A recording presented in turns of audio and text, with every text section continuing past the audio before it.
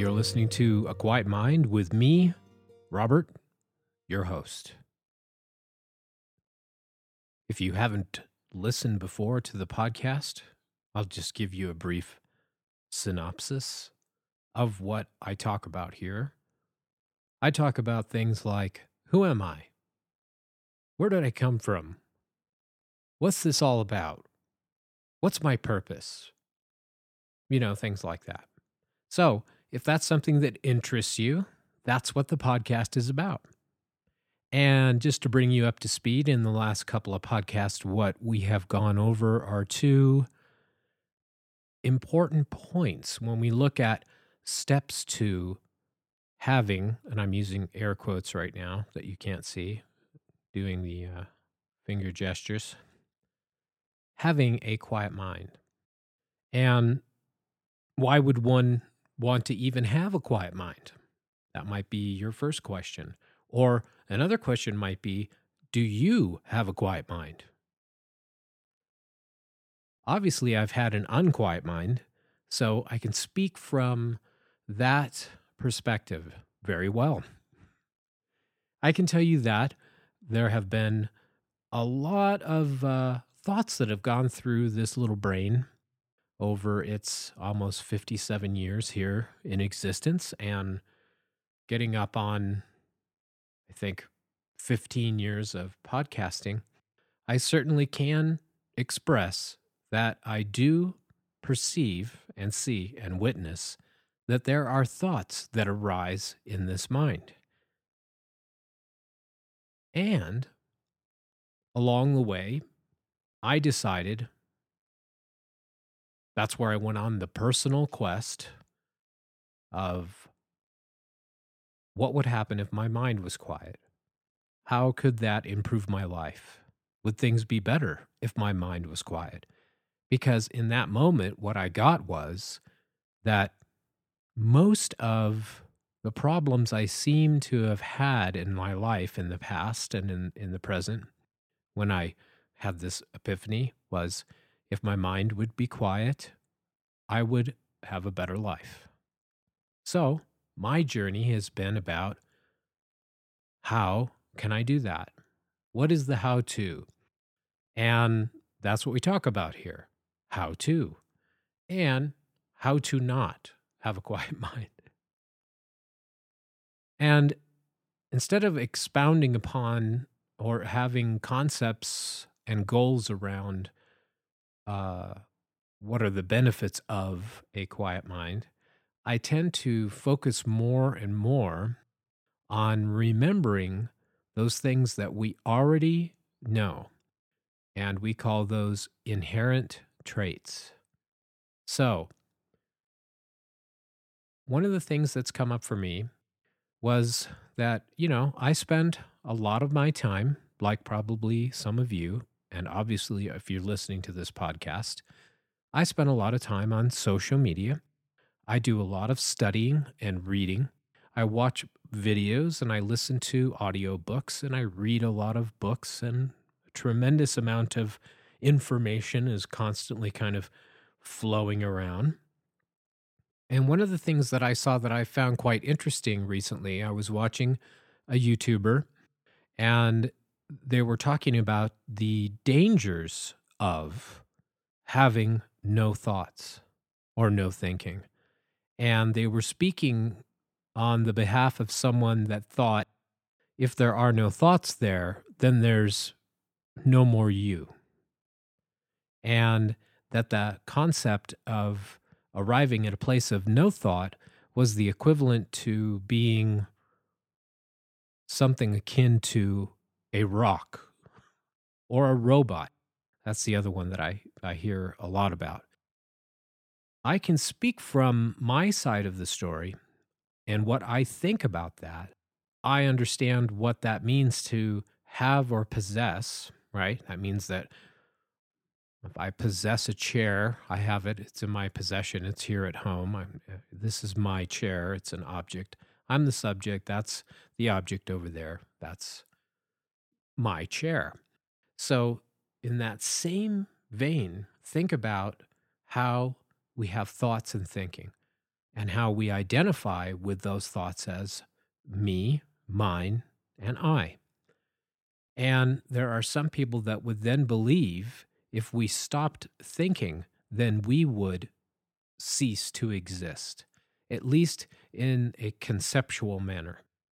And in that way, what we're doing is somehow shutting off that individuality that we have, the history, the stories, the knowledge, the knowing, the right to have opinions. It would be dangerous to be a non-thinker. How would anything get done?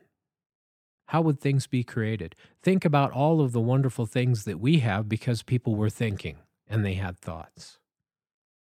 The inventions that we have, the way we live, the medicines that we have. I could go on and on. Those all took thought, thinking, and people thinking thoughts. So that brings me to this part of our analysis on what it means to practice no thinking or to just sit quietly. This isn't something that we're going to somehow reach some sort of plateau in our journey where we are devoid of thought, thinking, and action. And once again, it's all according to the individual. There are some people that want to take these things to the extremes. Most of them are living in caves in Tibet. It's, been recorded many times, and there are probably people sitting there right now in caves who are just sitting in what we might call samadhi or bliss or union, a form of meditation of a stateless state where they're completely immersed in the absolute, abiding in non-dual awareness. No thoughts, no thinking, no body. So extreme that they wouldn't even feel the mice that are nibbling at their toes. Okay? We can call that a 10. Okay? For the rest of us, we may be floating somewhere around a 4 or a 5. We certainly can use this as a measurement to how intensely we may be holding on to the story of who we are rather than what we may truly be. Because holding on to that story of, the identification, the stories, the histories, the thoughts, the feelings, the opinions, the emotions, all of these defining me, Robert, as a person. If I don't have those anymore, then I cease to exist. If you find yourself ever resting in and nesting in one particular state, that isn't it. Meaning that the goal that we want to reach, that we should reconsider even having in this goalless walk, this pathless path, is not to try to define any particular state that we would finally arrive in where everything would be okay, because we are absolutely completely devoid of any thoughts, feelings, or emotions. We're completely detached from our physical body.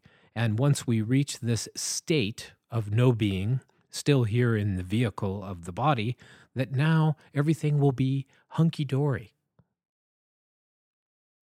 Well, not for everyone, right? I'm speaking to those that want to find the more innate abilities that we have, that when we are partaking of a practice of what we might call just sitting or no thinking, what we may experience within those prescribed seated meditations and focusing time can be moving from boredom to discomfort to wool gathering to list making to worrying to being depressed to being sad, can move into an experience of happiness or peace for no reason. Okay, so here we are at sitting on our meditation cushion, in our chair, doing our practice. Maybe we use a mantra-based meditation. Maybe we're just watching our breath. Maybe we're counting. Doesn't matter. Whatever that form is, let's say we reach this state of absolute complete bliss. And we might think, well, that's it. I've got it. That's what I've been looking for. That's the objective. That might be what this quiet mind guy is talking about. My mind is quiet. There seems to be a witnessing consciousness there that is observing that there is someone or something experiencing a quiet mind and bliss. So we have this state or experience, and we figure that's it. That's what everybody's talking about. I've got it. And then it's gone. Now I'm back at work. Now I'm stuck in traffic. Now I'm at home with the kids. Now I'm back in school, and I don't feel that bliss anymore. So, how do I then get that feeling while I'm doing normal life? That must be the answer. That must be the practice. If I continually forge forward or move forward within my practice, where I'm sitting there on my cushion in my meditation room or wherever you're doing it, maybe you're doing it at a temple or a church, it doesn't matter, but you've experienced the bliss. You've experienced the innate peace that I'm always talking about, the innate peaceful state, that peaceful place we all have, where mind has, and like I said, Robert Adams said this, it's very beautiful, where the mind is rested in the heart. Ramana Maharshi also talks about this too. They're just saying that the discursive random thoughts and thinking have subsided long enough to where you're just sitting quietly.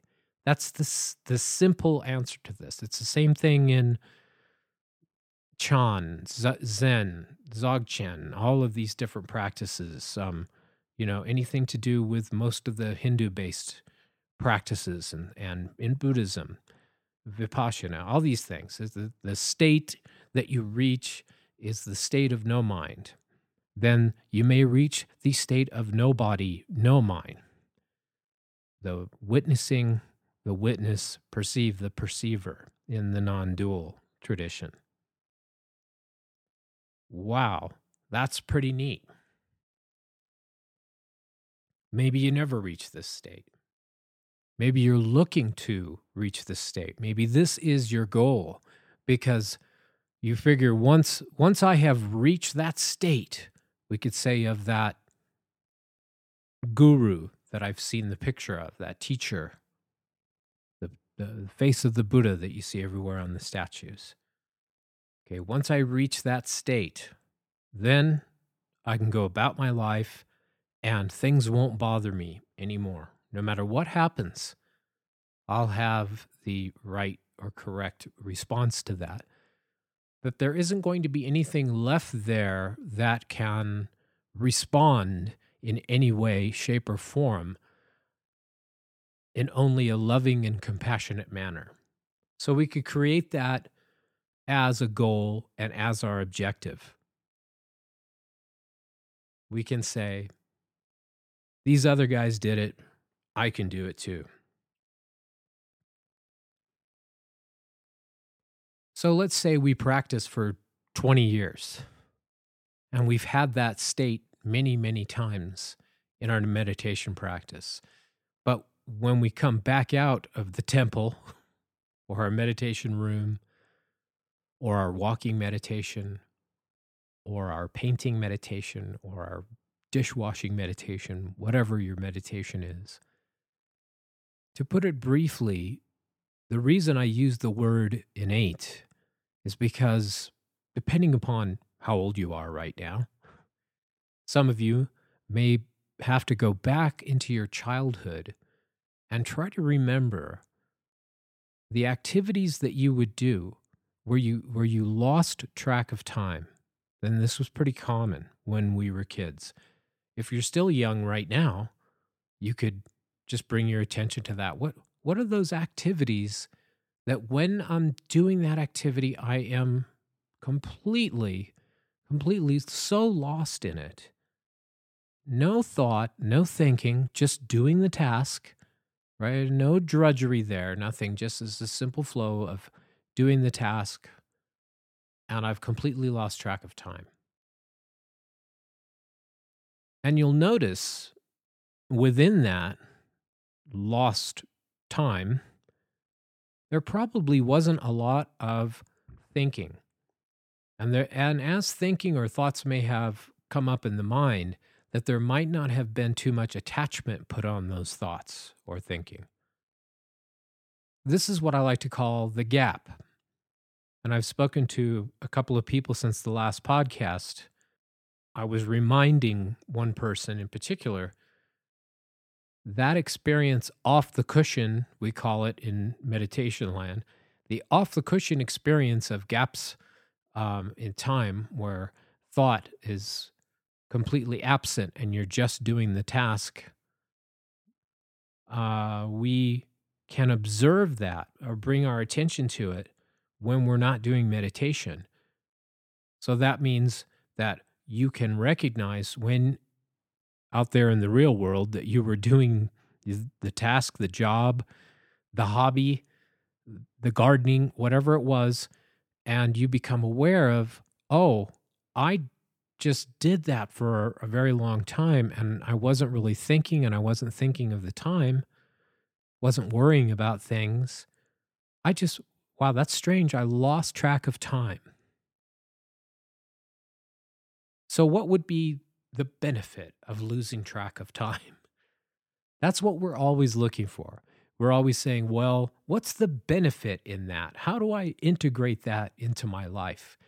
And then rather than it benefiting or you integrating anything or anything needing to come back together, or you need to reconnect with source or spirit or absolute or God or whatever you want to call it, rather than there needing to be any kind of acknowledgement of a bringing something into an experience or needing to create, mold, nurture, rather is to notice that is happening now.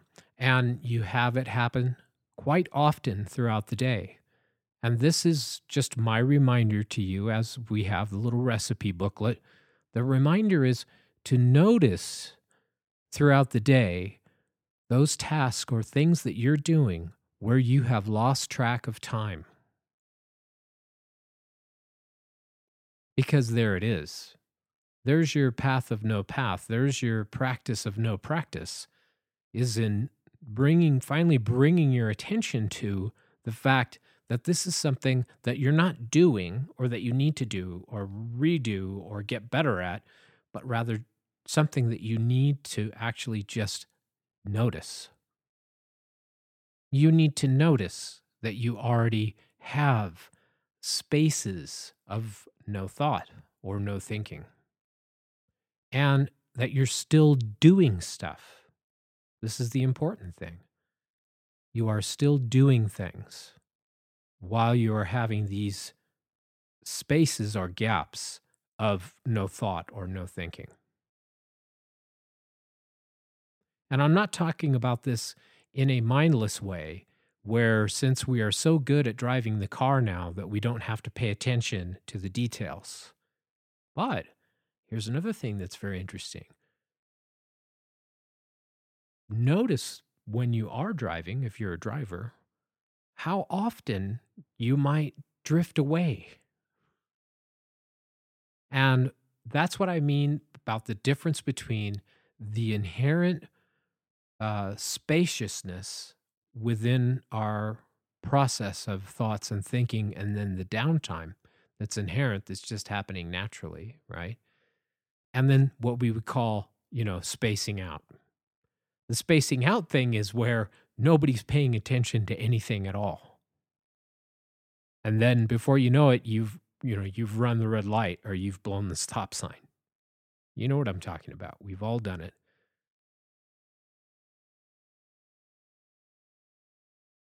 So that difference there is, I would say, significant.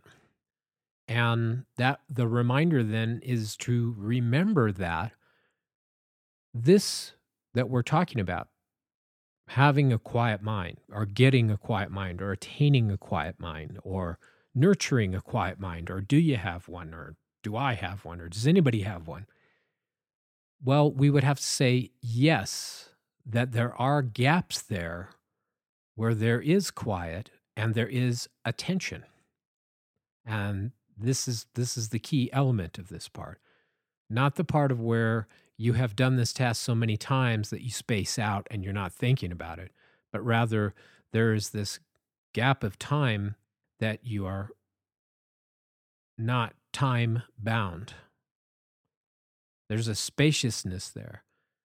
There's still consciousness, there's still awareness, there's still activity, there's still a doing of things, but there's an absence of thought.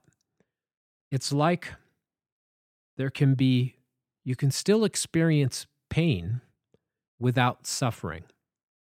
Those two things kind of have a symbiotic relationship as well. That being that you can still feel the pain of and sorrow of loss without the deep suffering of it. And this is apparent when we go through a process of grief. That's part of one of the plateaus of the grief is now you're still feeling the pain and loss, but you're no longer in the deep suffering of that. So just notice those gaps of no thought during the day. Simply bring your attention to it. If you have activities that you are already doing in your life where you lose track of time, but you're still aware, you're still doing, you're still conscious, you're not spacing out, notice during those times that there was a very long gap where you were so involved and focused on what it was that you were doing that you almost feel refreshed after the activity. I do art, I draw, and I do music. I notice that when I'm doing those activities, that it's quite natural that I wouldn't be thinking about anything else but the drawing, like the one that I just finished today. So I did a little drawing, a little painting, and I brought my attention to the fact that while I was doing it, I wasn't even thinking about what colors I was going to use. It was just a spontaneous interaction with the materials. And once again, I'm not Mr. Special. I'm just reporting back something that I noticed and wanted to share it with you that I thought was interesting. There it is. For a whole hour or so, I'm not sure because I didn't look at the clock. I wasn't aware of the time. I was just making this little drawing.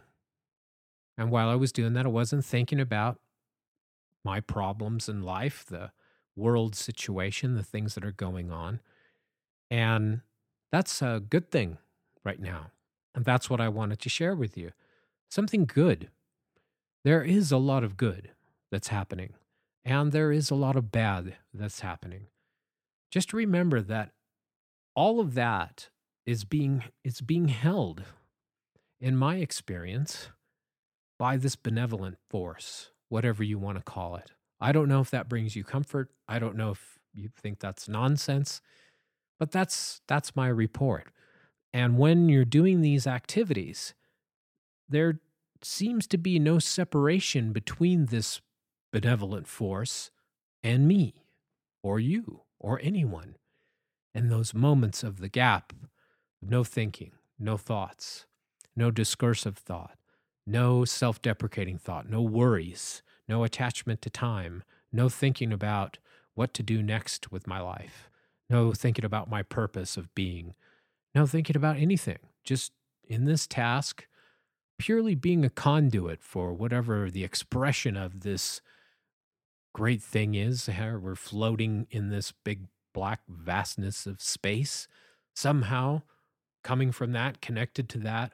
All of this is being created by something, somehow, some way. And we can be a part of that. And we are a part of that. But we can just become a conscious part of that. In other words, knowing that, hey, I'm here with this, connected to this. This is me. I'm part of this. And if you look at it from a very elementary view, you can see that one of the things that this spacey galaxy, vast emptiness does is it makes things. It just does things. And it has absolutely no reason for doing these things. And it has a wildly expressive imagination. I remember one time I was scuba diving when I was learning to scuba dive in Hawaii. And we went down to 110 feet. And it was black lava sand. And obviously it was very quiet. It was kind of dark. And the reason that we were going there was we're going to see these things that are called grass eels. And they're eels that have little holes in the bottom of the ocean. And they come up out of these holes, and they were long. They were, 6 feet long. I have no idea. And they waved there like grass on the prairie. So that's why they're called grass eels. So I was laying down because the diving instructor said, go all the way down to the bottom and lay on your belly and just relax and try not to move too much. Then the eels will come up. You'll be able to see them, right? So I went down, all the way down, 110 feet, and I'm laying there on my stomach, and he was not very far from me. I could see him. I could see the bubbles coming up from his scuba, his gear. And I was just laying there in the quiet and looking down at that beautiful, deep black sand from the lava.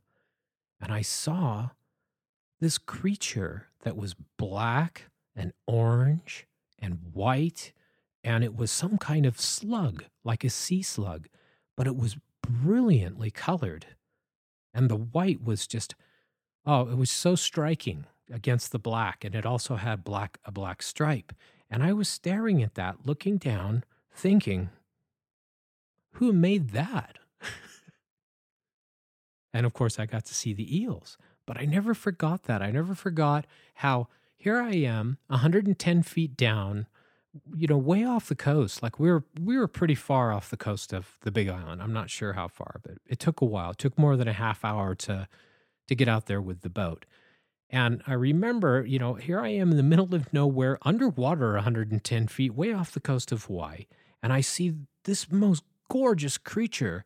And, it looked like, I don't know how to really describe it, but it was so delicate, and it had, was fluffiness. It looked like I don't know how to describe it, a Victorian dress that was a slug. That's what it looked like. And I remember at the moment, I thought, well, who made this? And I've never forgotten that. Who made this? What kind of imagination could create such an amazingly delicate and gorgeous and interesting, colorful creature just for me to see here in the middle of nowhere underwater 110 feet off the coast of Hawaii? And I'm looking at this thinking, why?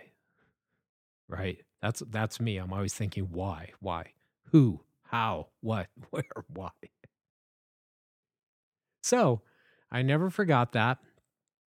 And since then, I understand this.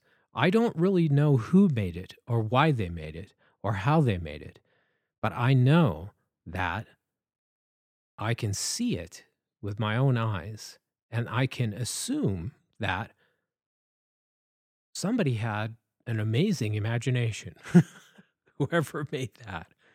And we are that. And that's the thing that I'm trying to say in my roundabout silliness, that we are that. Whatever that is that made this beautiful thing, we are that. There is no need to reconnect that to that. There's only a needing to remember who we are. And remembering that though that creature probably has a myriad of purposes for being here, in my moment that I saw it, all I saw was an amazing, absolutely beautiful creature. It was just a pure moment of awe.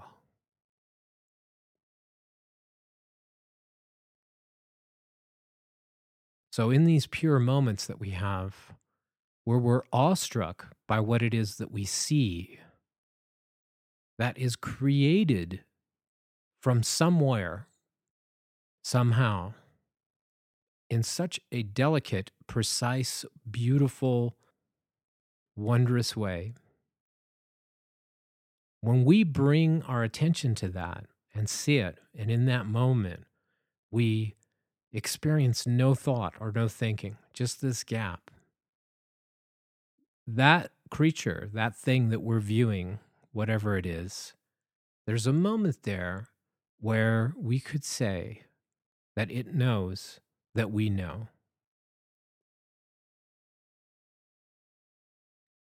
I wonder what you think about all this. And I wonder what kind of experiences that you have had like that. What kind of activities that do you have throughout the day that you find yourself in awe or losing track of time completely? I'm wondering if you notice that the thing that you're looking for, you already have. And that's peace, quiet. There is an aspect of your consciousness that is purely witnessing the witness, perceive a perceiver. That's what I'm here to remind you of. It's not something I have that you need to get, or something that someone else has that you need to get, or something that you can possess. It's something that is inherently within all beings. And that's this ability to be able to notice that there is a quiet aspect to your perception, to your consciousness, to your awareness, to who you are right now. It's there. This is just another one of the little tiny pointers or a little key as, I see what he's talking about. I do experience that. I have experienced that. I know that. That happens when X, whatever that is. That happens when I'm washing my car. That happens when I see a sunset. That happens when I hold my baby and look into their eyes. When does that happen for you? So until the next podcast, think about that. And when you notice it, congratulate yourself. Bring that to your attention. Aha, this is what that guy was talking about. I've already got it. I see that. This is when it happens. This is when I experience those gaps of thought. And why should we experience gaps of thought? Isn't this bad? Shouldn't we always be thinking? Are we going to bring in evil or evil thoughts?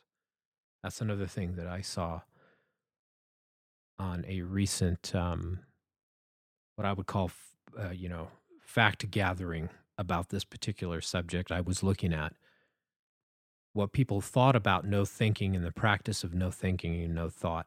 And the good side of that, which I would say, the people that agree with me, just kidding, and those that don't, because I wanted to look at both sides. I wanted to see what some groups and some religions and philosophies were saying about, in their words, the dangers of no thinking and no thought, and practices that taught that.